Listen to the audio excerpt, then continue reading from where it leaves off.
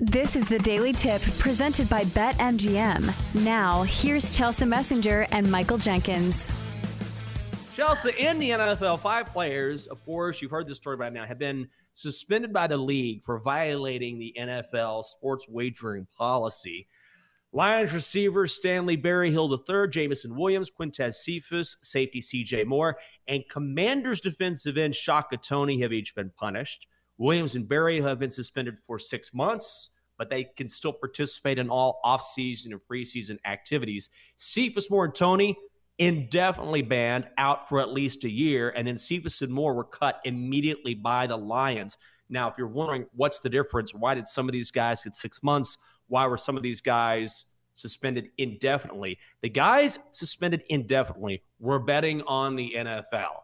The guys who were suspended for only 6 months were not betting on the NFL, but they were betting on games on the team's premises, at the team's practice facility. And NFL policy says, look, it doesn't matter if you're betting on something else besides the NFL. If you are at the practice field, or if you are in the locker room, if you're at any club, league, venue, then you cannot bet, period. So that's the difference there. I am stunned based on what we saw from Calvin Ridley. This is just so dumb. It's such a dumb. I understand why the NFL is suspending them, but it's such a dumb thing to do because the NFL is going to catch you. And remember at the beginning of last year, all this money is coming in on the Lions.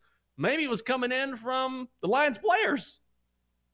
Right. But here's the thing about sports betting. Think about all of the personal information that you have to put in when you sign up for a sports betting account. Don't you have to put in your social security number?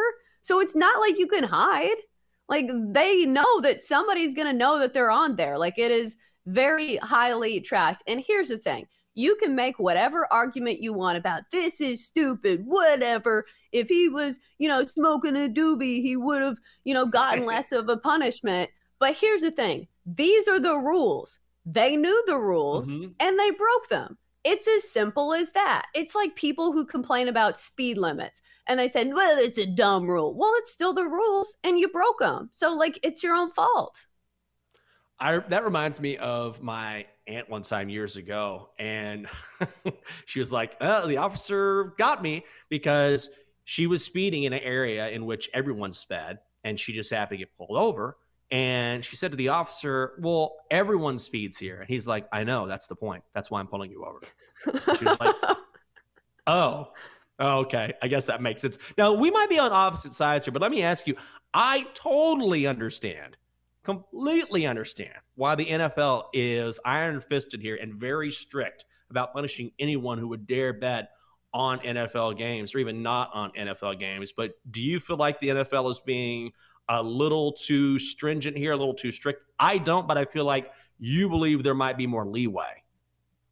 No, I think it's because it could potentially compromise the integrity of the game, which is a pretty big deal. So I think a lot of people like to make the argument saying, this guy only got this for this. It's not the same thing, because when you are compromising the entire integrity of a sport to where people are thinking that the game is rigged, that's something that's a pretty big deal. Because I know we like to laugh and say Calvin Ridley, whatever, he's betting on his own team.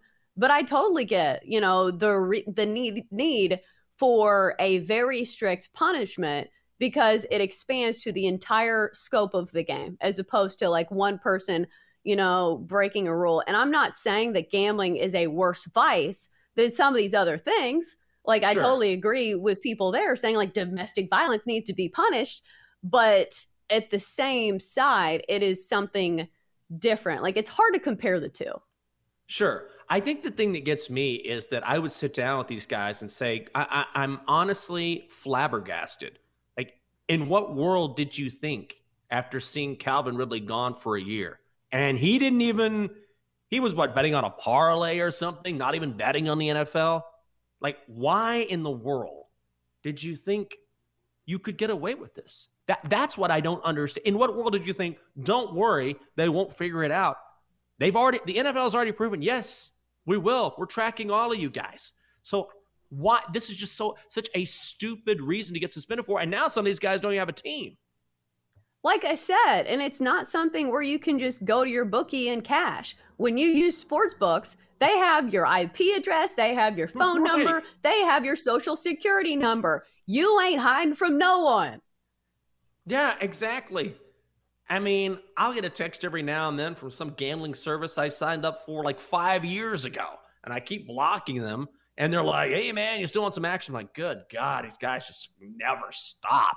Like, I used it for a couple weeks. I'm like, Michael, what are you doing? And I stopped. So if those guys can keep tabs on you, I can assure you the NFL, with as much power as the league has, with as much information as you're giving up, of course they can keep tabs on you. It's just such a dumb way to get suspended. It makes no sense to me at all.